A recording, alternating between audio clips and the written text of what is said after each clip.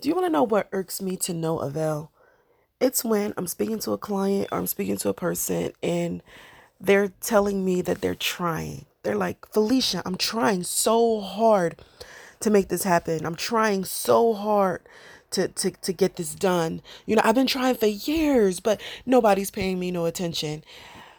Listen, I'm going to tell you right now what the issue is. Right now, the issue is your mindset. First of all, the fact that you're saying you're trying means that you're not actually doing. You're not all in. You're not full sport. You didn't throw your entire self into it. You're just trying. You're just tiptoeing around the idea. You're tiptoeing around the plan, and you're really not putting your best foot forward.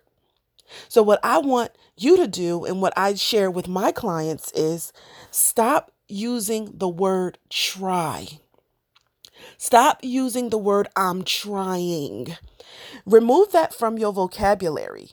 Trying is just a test. It's just a little piece of the puzzle of what you think you should be doing. No, you should not be trying. You should be doing. Each and every single action should be a physical action, a thing that you're actually doing. You're not trying. If I try to tie my shoe, am I tying my shoe?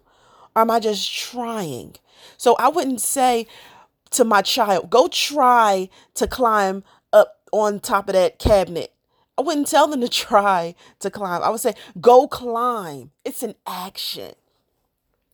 So when my clients change their words from just thinking about it and pondering on it to being active with it, that's when things started to happen. And let me tell you a little secret. This not only worked for my clients, it worked for me as well. I spent years and years and years and time trying. I was trying to do this. I was trying to do that.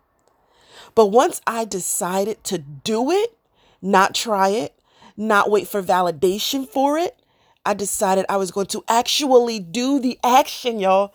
Do the action. That's when the change took place. That's when I started to see the manifestation of the things that I was thinking about and the things that I wanted and the things that I wrote down.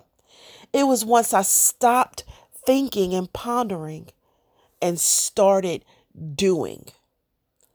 Let's get active.